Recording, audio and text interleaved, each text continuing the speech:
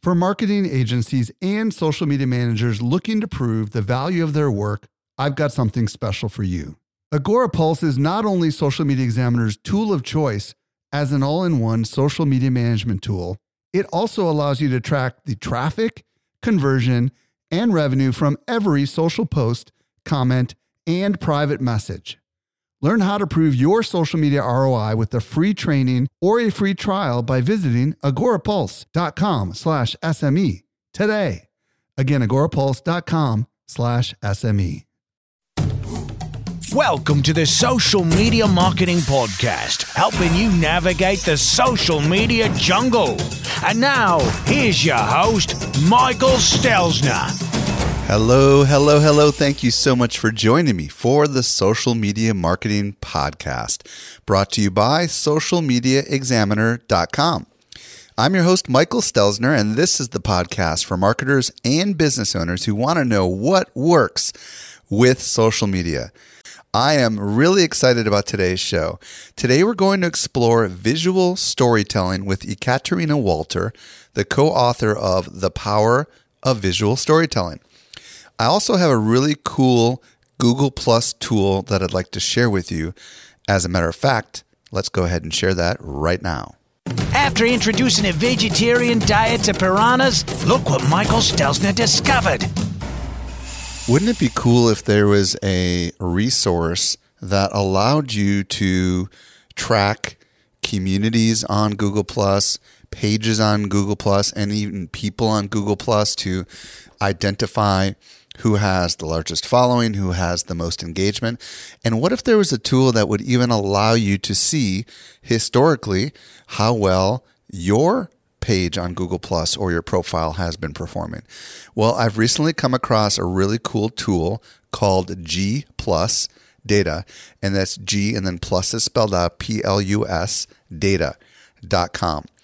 Now, this is a really cool site that allows you to run a whole bunch of interesting reports pretty much in real time. For example, you can look at people that are most active, pages that are most active, what parts of the country or even the world are most active on Google+, the top posts on Google+.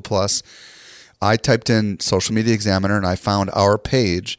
And what's cool is it ranks us. For example, we're 272nd in the news pages category, which is interesting. And as I keep scrolling down the page here, it shows me what time of the day people are most active. It also shows us the growth of our followers and even breaks it down on a daily basis for us. So it's almost like a little bit of Google Analytics that's publicly available for, frankly, just about any page. It even shows all of our updates and how many shares we got. And what's cool about this is not only can you look at our page, you can look at your page, you can look at competitors' pages, and you can see exactly what they're doing. Another thing that's really cool is it allows you to, with the click of a button, identify the largest communities on Google+. For example, currently the largest is amazing places to see, photography of places to see around the world, and there's 366,000 people that belong to this particular community. It also rank orders the pages. For example, the number one page on Google+, no surprise, is the YouTube page with 8 million, followed by the Google Art Project, Android, and a bunch of other Google things. And then our good friend Guy Kawasaki is ranked in at number 7 with 5.7 million followers on his Google Plus page. So you can kind of see lots of interesting data. You can search. There's a limit to how much data that they will provide for free. If you decide to want to get more detailed analysis, there is a cost. I think it's like $10 a month. But for sure, check it out. I think it's a really cool tool called gplusdata.com. Did you know that we can deliver awesome marketing info directly into your inbox? Simply subscribe to our weekly newsletter that comes out 3 days a week. You won't miss any of the updates going on in the world of social marketing. Visit socialmediaexaminer.com/get updates. With that, let's transition over to today's interview with Ekaterina Walter on visual storytelling. Helping you simplify your social safari, here's this week's expert guide. I'm very excited to be joined by Ekaterina Walter. She is the Chief Marketing Officer at Branderati and also the author of Think Like Zuck And her latest book is called The Power of Visual Storytelling. Katerina, welcome to the show.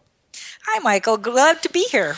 Well, welcome back. This is the second time you've been on the show. And today we're going to talk about a little different something than last time, which is the visual storytelling side of things and how any business really can benefit from it. So let me start by asking you, how did you fall into this visual storytelling book and concept? Because it seems like it's something new. So tell me a little bit, what's the story? How did you get into this? Yes, absolutely. So I think it was just kind of a natural progression.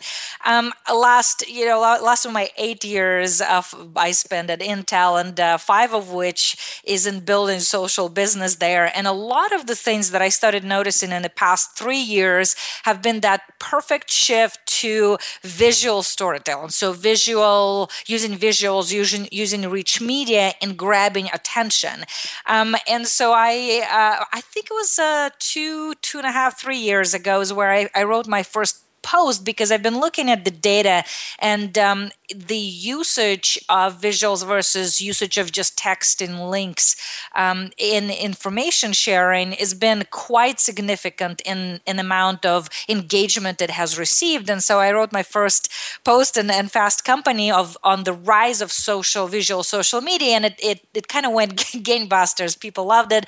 They shared it. They said, yes, we're seeing the same things. And, they wanted more data. They wanted more information. And ever since, I've written a number of posts on that specifically, and usages of how brands use a specific network that are visual: Pinterest, Instagram, Vine, and it's received very well, because I believe that we're moving to the world that is so inundated with information, right? So I call it infobicity. We live in this world and age of infobicity, and there are particular filters that allow us to stand out from this noise. And one of them, in my view, is sort of visual marketing or visual storytelling, and not just visual marketing or uses of visual, but doing it in a smart way where it really does tell a story.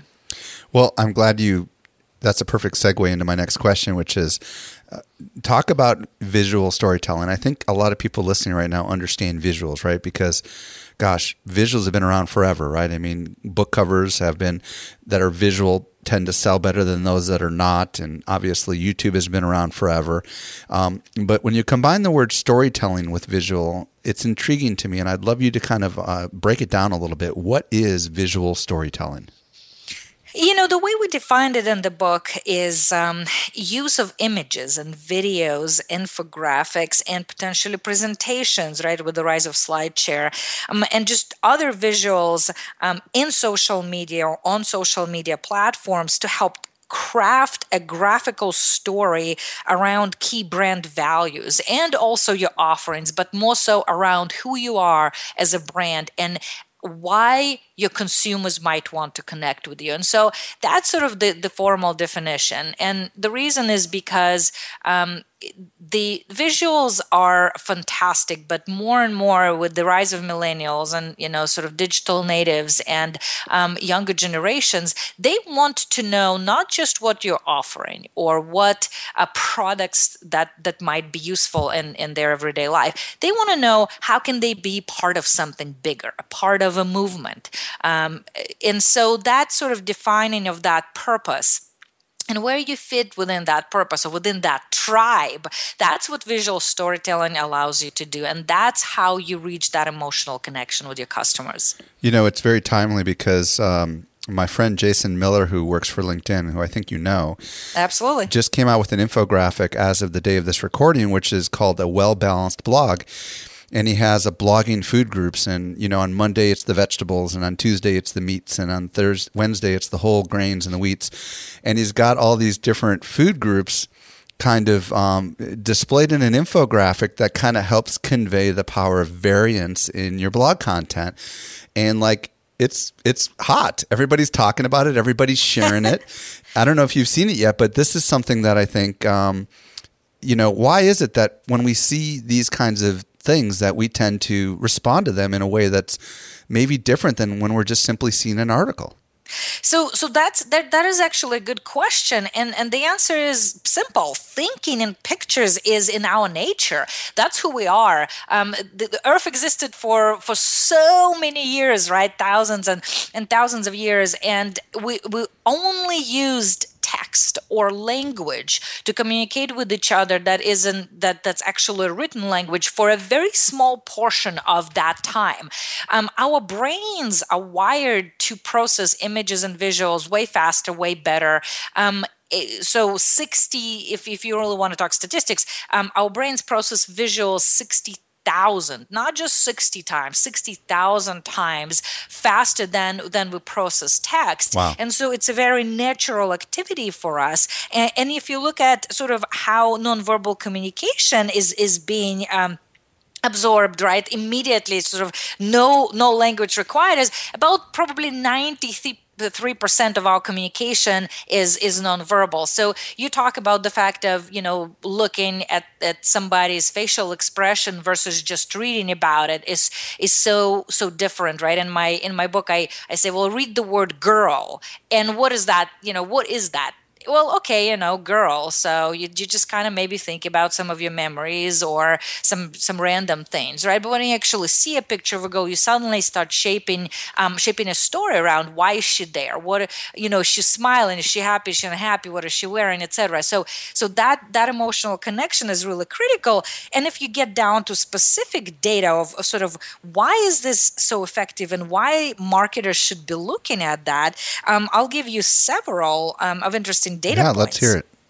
So one, for example, is, web posts with visuals drive up to 180% more engagement than those without. And there's multiple different studies, so it varies between 100% to 200%. But most of them agree that it's really high, 180 to 200%. Okay, let's pause there for a second because I want to break some of these things down. Now, what you said is web posts with visuals outperform those without. And you know what? It makes total sense to me. Why is that? I think that, let me just add my commentary, and I'd love to hear your thoughts on this. But at Social Media Examiner, for example, we have editorial guidelines where we try to have visuals for every few paragraphs because we know that a lot of people don't have the time to read, but a visual image can essentially allow them to digest the content and decide, okay, I'm going to read this. And a visual can come in many forms, right? It can be a screenshot, it can be a photograph, it can be an infographic. And have you found this to be the case as well, that the articles that you read tend to have more visuals in them? Absolutely. That's why I'm a huge fan of Social Media Examiner. I mean, that's the reality. People want to see the screenshots and data in them and pieces of text that you're communicating in visual form. And if you notice, actually now, way after you guys introduced the use of visuals in sort of a more of a heavy format, now if you look at Fast Company, and Forbes and others, they're really moving. And if you look at Medium, so new sort of you could call it a blogging platform, right, called Medium, it's all about a visual. You come in and basically most of your page before you even start scrolling down is taken up with a visual that sort of communicates what this post potentially may be about. I mean, to extremes, right? So you've definitely introduced that trend earlier than some of the others. But the reason why I think this is happening, Michael, is it goes back to the whole idea of filters. The amount of information we produce every 48 hours now is the same amount of information, think about it, that we produced from beginning of time till the year 2003. That's pretty nuts. Right? It's insane. We can't, and attention span, every year human attention span becomes less and less. Now it's between 3 and 8 seconds. So you need to grab people's attention immediately and say, look, out of all the content that you're seeing on the web right now, mine is more interesting. Come and read about mine, or come view mine. And everybody's complaining about the fact that Facebook's newsfeed is killing business, right? We marketers now have to work so much harder to stand out from the crowd, because if you don't use the appealing visuals that go with your text or your copy or wherever you're trying to drive traffic too from Facebook. It's just going to be scrolled into the news feeds or never appear in your news feed. But the reality is marketers always had to work hard at it. And marketers always had to make sure that their message is more interesting, more entertaining, more effective. And visuals is one way that filters that you stand out in all those filters, right? And most of the social networks now pick up visuals and videos, and they choose it over just a regular text, and that's how they build their algorithms, because that's what they know people want to see, right? And I mean, even the Facebook Paper app, think about that, right? Yeah, have you tried that yet? That thing is totally visual, right? I mean, and Absolutely. It seems like Facebook is giving preferential treatment to publishers who do have good visuals in their content. So there's another reason. Now, you had some other stats that absolutely. So here's not a couple of others that you might find interesting and mind-blowing. Viewers spend 100% more time on web pages with videos. And YouTube alone, we'll know, gets 3 billion views per day. So another interesting one that you might not have seen, but publishers who use infographics, for example, right, grow in traffic on average of 12% more than those that don't. And then you ask yourself a question, well, this is great for traffic and views. What about sales? Well, Sephora was one of the brands that actually published the data that talks about how much their Pinterest followers spending versus their Facebook fans, just because Pinterest is so much more visual. And their Pinterest followers spend 15 times more on the Sephora merchandise than the Facebook fans, right? And then in online stores, customers think that the quality of product images of videos are more important than actual product information or even ratings of that product. So we're seeing a lot of sort of data that talks about the fact that viewers are more likely to buy a product when they see a product video and they have a high quality image accompanying it. So it really is, there's a lot of data that talks about the fact that it impacts your sales in a positive way. I've got a crazy question here, but if you think about the days before the internet, Ekaterina, what did we have? We had magazines with beautiful art that was advertisements, right? And we had television shows and commercials that were beautiful art. And then the internet came along and things got a little ugly. Do you think this is kind of the evolution of the internet kind of getting to where now broadcast mediums have been for a long time? Because it seems like the broadcast mediums have always been visually very attractive. When I'm talking about print and talking about television, do you think it's finally getting around to the world of the online mediums? Well, absolutely. And, events too, right? One of the things that was really effective, or one of the ways, is show, don't tell approach, not just online, but especially offline. So events were very highly effective. And now in the last 10 years, they really declined in effectiveness, right? But again, like with any new medium, the question becomes, how do we become more impactful, more effective?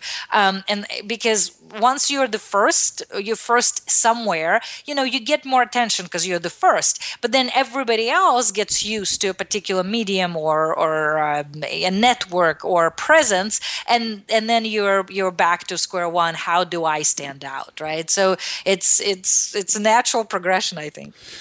Okay, so what I hear you saying is that marketers should get visual storytelling down because, number one, consumers, everyday people like you and me, can process them much faster. We tend to share them more. We tend to be more influenced on the purchasing side.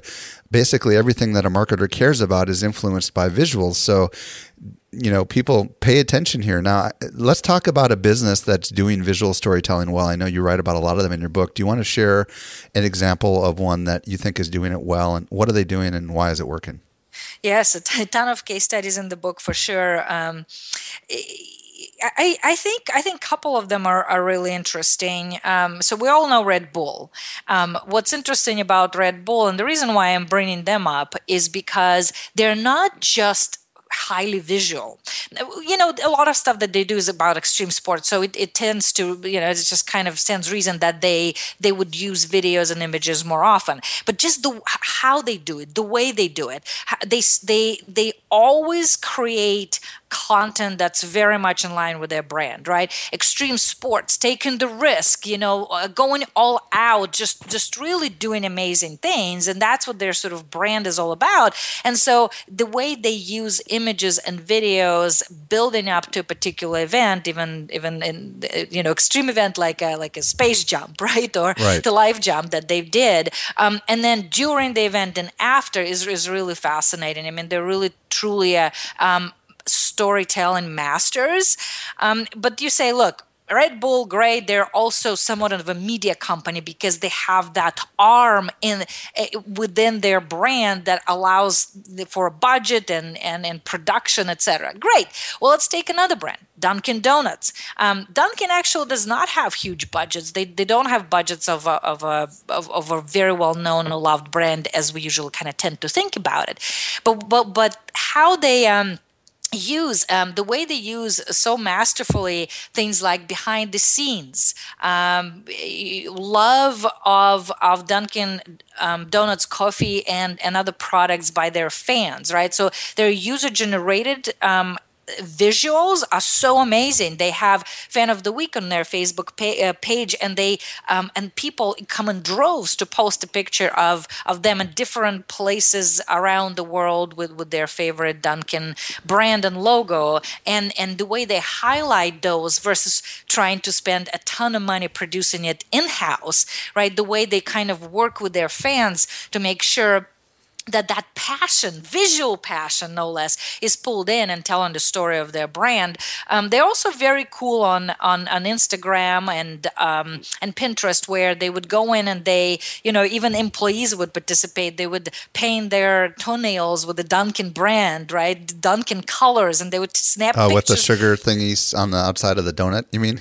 But it's just like anything. They would girls would go in and get their nails painted, orange and DD, right, for Dunkin' Donuts. And I see. A lot of other sort of fun ways. And they literally, sometimes it's more about real time or real sharing, where you don't have to go professional to take pictures and take all that time. Sometimes your mobile device is good enough. And they use it very masterfully, right? Here's our behind the scenes. Here's what we're doing today. Here's our chef trying out new recipes for Dunkin', right? And here's our menus, and it's just really fun ways. But one of the ones that stands out is definitely their first ever Vine ads. Have you heard about that? No, tell me more about it. So and I'll even give you a data point on this that they shared with me for my article. So they ran a series of Vine videos instead of the advertisements, right? So their regular TV ads on ESPN Monday Night Countdown. So throughout 16-game season on the sort of network billboard ad unit, right? Sort of full screen, 5-second spot, aired between the segments on the network. So each Vine billboard ad was promoting the upcoming, what they would call hashtag Dunkin' Replay Vine during Monday Night Football. So where the team from Dunkin', recreated the particular marquee play in real time from the first half of the game, sort of each week, and they use Dunkin' menu items or Dunkin' cups, right, to actually recreate that. Like claymation almost, huh? Something. Yes, exactly. And it was, first of all, I mean, think about it, right? So you ask yourself, how do I do it effectively? Well, here's how. First of all, you got to be relevant. You don't interrupt with your ad, right? Because people are already in the game. Their head is in the game. And suddenly, instead of just a regular replay, you have a fun, really interesting way with like Dunkin' Donut cups and you just running around, reacting that whole replay. It's in the context. People are ready for it. You're not intruding. You're actually complementing the experience. And you're doing it in real time through Vine. I mean, how cool is that? And so the data around this that they shared with me was, according to the official sort of Dunkin' Donuts spokesperson, each replay Vine delivered as many impressions as a comparable TV spot at a significantly less cost. I mean, this is just amazing. Wow. Just sort of creative If you've got some links, I'd love to embed those in the show notes so people can take a look at those vines. Absolutely. It's really fascinating. And I mean, kudos to them, right? It's one of the things that says, look, we're telling our story. We're very passionate about the same things our customers are passionate right now. In this example, they bonded around sports and their passion for sports. They support a lot of events offline as well in the community. So it's a relevancy. It's relevancy. It's reach. It's really relationship building with your customers in a way. But it was also a first ever. So obviously, cool. That gets a lot of talk. Okay, so far we've talked about what visual storytelling is. We've talked about why people ought to consider it with a lot of the stats, and we've shared some examples of businesses that are doing it well. Let's break down kind of what goes into the visual storytelling. What are the core elements, or what are, said another way, what makes some visual stories work, why others don't work? Can you share any tips or advice on that? Absolutely. I would say, we talk about sort of 7 elements, but let me talk about just a couple of them. One is design, right? So you do need to, as you're sort of building your visual strategy, think about design and also think about relevancy to a brand. So an example of this would be Intel. When I was still at Intel, and we said, how are we using and how can we use more of Intel images, but do so in a way that's recognizable. So if you look at multiple different images a company posts, like happy first day of spring and happy Valentine's Day, and et cetera, the list goes on. There is a particular visual element of Intel branding that's sort of incorporated either in a football or a butterfly or a heart or whatever it is you want to use that's taken from Intel sort of die, right? So when you make a chip, right, you have a die that you use, and so those colors are orange and blue, and they're very recognizable. So how do you tell interesting and fun story with your visual, but at the same time make sure that it's consistent, where people say, oh, I know this is from Intel because it has the subtle elements of Intel branding. Gotcha. So what is that design that will kind of continue to tell your story? Another one would be make sure that it has some sort of real-time amplification. So we all know that we can take up to 6 months to prepare a campaign. We can take up to several weeks to figure out a particular strategy. But I think nowadays brands need to become more and more responsive and more agile and really catch the right conversation and the right context to be relevant and to really stand out. So how are you using events in an either useful or interesting and entertaining way? So whether it's a snowstorm and you're helping your city in a particular way, right? Or whether it is Oscars, or everybody knows about Super Bowl and Oreo that happened last time and didn't happen this time, right? So not happening is also news. But sort of how do you use events like that, or particular local things happening local that community cares about, to really add sort of real-time amplification that says, look, I am here, I am part of this group, I am part of this community, and I am listening. And then also it's just sometimes it's pure entertainment value, right? Just making sure that you make people laugh, or do something funny, like a smart car example. Have you heard about that smart car? The one that Twitter drives exchange where somebody actually tweeted, said, hey, just saw a bird crap on smart car, and it totaled it. And, you would think that the brand would go, well, this guy is not very influential, doesn't have that much following, but they did not miss that opportunity. They didn't have to reply, but they did not miss that opportunity. And they actually came back to Clayton, with an infographic saying, well, actually, Clayton, it couldn't have been one bird. We actually did the math and calculation, and here's an infographic that shows that that it takes X thousand turkey poops and X thousand of emu poops and X million of pigeon poops, right, to actually total a smart car. And this example happened a couple of years back, and it's still being covered. It was covered in my book. But the reality is don't miss the opportunities. People are jabbing at you. Don't take it personally. Don't miss an opportunity to say, look, we can actually use it as a great conversation starter. Thanks for the idea. Let's get back with something interesting and fun and exciting. So not taking yourself too seriously sometimes and saying, look, really living in a digital age means living in conversation economy. Let's talk about the spreading of visuals, because Facebook has in the recent past kind of said, hey, we're not going to show as many memes in the newsfeed, and there's even questions amongst the community of social media marketers that I hang out with as to whether or not Facebook is penalizing people that are uploading images with words on them, because they probably have algorithms that are, searching to see whether or not it's actually a photograph or it has words on it. Have you heard anything about whether or not these kinds of things still are as popularly shared on Facebook in particular? Do you have any insight on that? So on Facebook, I'm not sure. I just know that I've seen them a lot. So in using that as a person and helping with some of the brands we work with, I'm still seeing that. I don't think that trend is going away. But as far as distribution, I don't think that images with a text overlay or images with quotes or images with particular statistics, right, which is a sort of a portion of infographics, if you will, I don't think they'll go away. And the reason is because of continued popularity of sites like Pinterest and Tumblr and others. If you really look at sort of how things are shared on Twitter and Tumblr, 1/3 of the links shared on Twitter are images.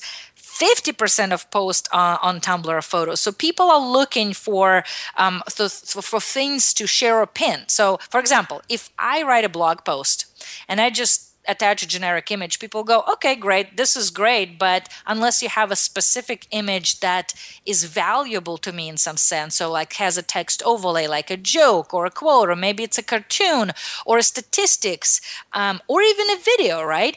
I cannot pin it to Pinterest. So I think you're going to see a lot of overlay of continued use of imagery that has useful information or entertaining information or funny, something funny using humor because of other usage. So you want to, every time you produce content, you want to understand how is it going to be used. Will people pin it, or at least a portion, right, of your article that then drives back to your site? Will people then post it on Tumblr, etc.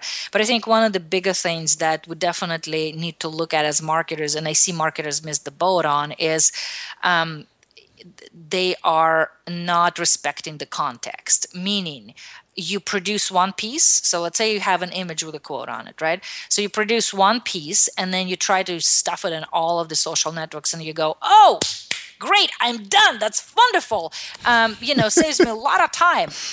The problem with that is that every network has a following. Think about it as a following, as a tribe of different people with different interests, of different ages, actually, right? Pinterest, more female-oriented. Tumblr is very young audience, et cetera, et cetera.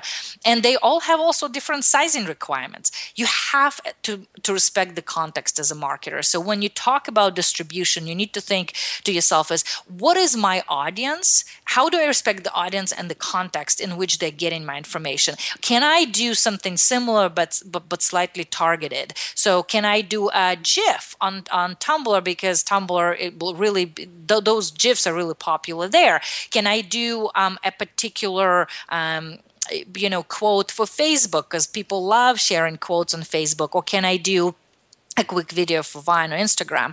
So I think one of the biggest tips that I always tell marketers is, what is your audience? What is the context? And I know everybody's resources is limited, but don't be lazy. And if you feel like you cannot be everywhere, don't be everywhere, because you can actually damage your brand by trying to push the same stuff all over the place.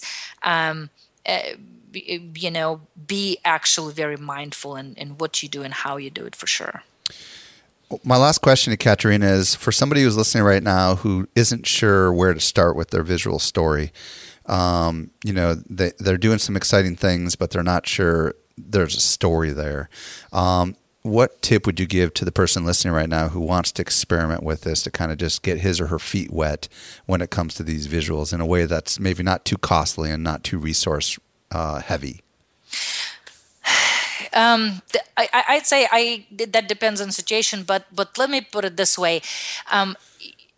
You start with your brand, right? A lot of times I see a mistake of people saying, okay, what's the next product we're launching? And what are the specifications? What are specific things that we want to push? Is that a particular size or a color, or, battery life if it's a tech, whatever that is? That's a wrong question to ask. Storytelling is all about who you are. So that's why we see a lot more heritage pin boards popping up, or who we are, or our story.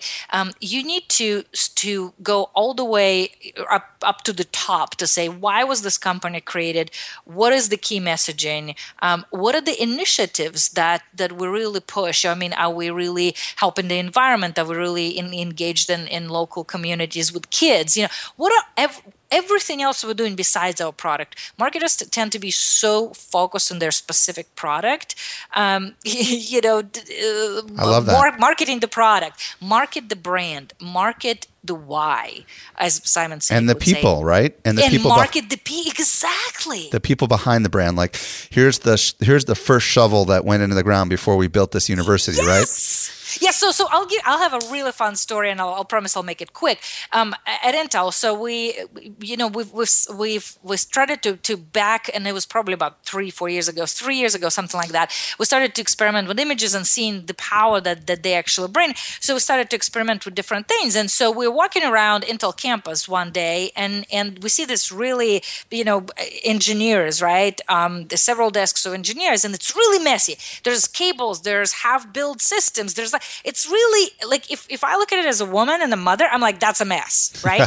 But to our geeky audience, that's heaven, right? I mean, what do the desks look like, right, at Intel? And what does it inside the office actually look like? What are the guys doing? What are they working on?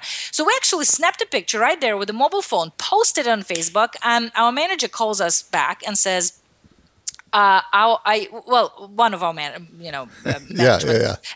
and says, what the heck? Take it down. And we're like, look, give it 10 minutes, give it 15 minutes. If it's, it's not successful, then fine. But we're trying new things. And they're like, that's a mess, right?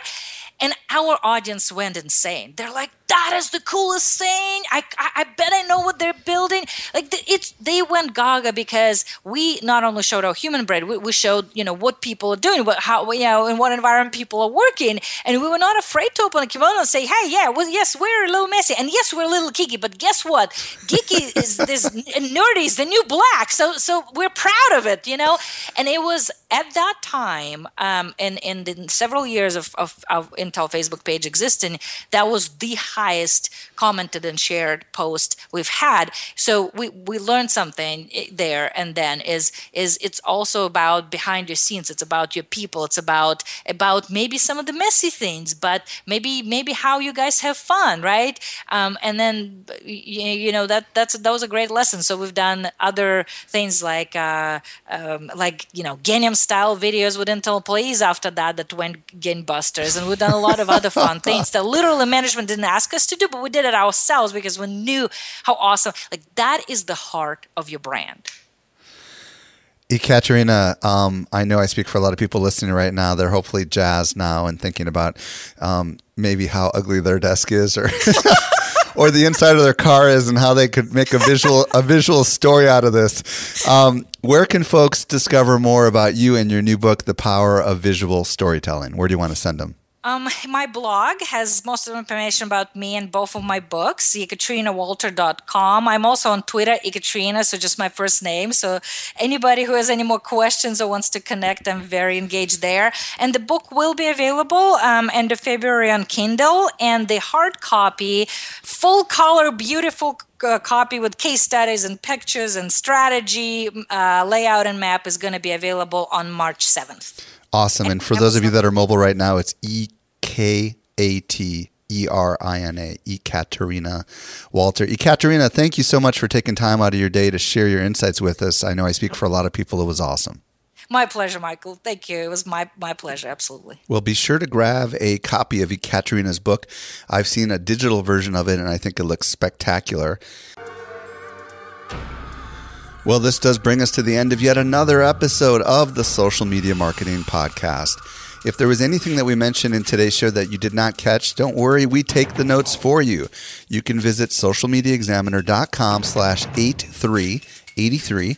Wow, 83 episodes. And you will not only find links and detailed notes to everything that happened today, but you also be able to leave a comment, perhaps for me or Ekaterina Walter. This does bring us to the end of yet another episode of the Social Media Marketing Podcast. I'm your host, Michael Stelzner. I'll be back with you next week. And I really do hope I get a chance to meet you in person at Social Media Marketing World 2014. Check it out at socialmediaworld14.com. See what all the buzz is about. And I hope you make the absolute best out of your day. And may social media continue to change your world. The Social Media Marketing Podcast is a production of Social Media Examiner. Want more good stuff? Sign up for our top-notch social marketing newsletter. We deliver it straight into your inbox 3 days a week. Visit socialmediaexaminer.com/get updates.